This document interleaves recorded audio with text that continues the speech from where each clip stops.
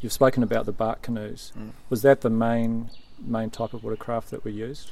Well, that's to me, that's what I know. But I also know that the women loved the water, and they had a almost like an early surfboard, like a scoop-shaped board. Fantastic. And we actually have some records of women surfing.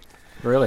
In the bay, yeah. So what you say, King, that Hawaiian guy who made some sort of claim as being the discoverer. Yeah. We had it hundreds of years ago. I mean, who are these Hawaiians think they are? We had it before they even got to Hawaii.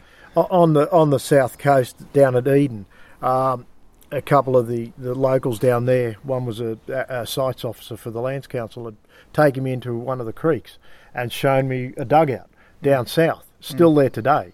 It's there because it's only half finished, so people don't see it because it's not a finished product. So they'll walk past it every day. But the styles and shapes and sizes changed across the country. Sure. But the ones in Sydney were pretty much, they were unique to this country. They designed them for what they had here.